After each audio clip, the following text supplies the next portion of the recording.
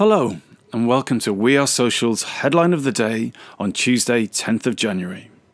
Today's headline, courtesy of Recode, is that Facebook is going to trial a new mid-roll ad format, which will allow video publishers to insert ads into their clips after people have watched them for at least 20 seconds.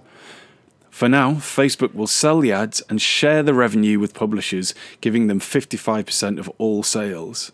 If the new ads take off, this could represent the first chance many video publishers have had to make real money from their Facebook content.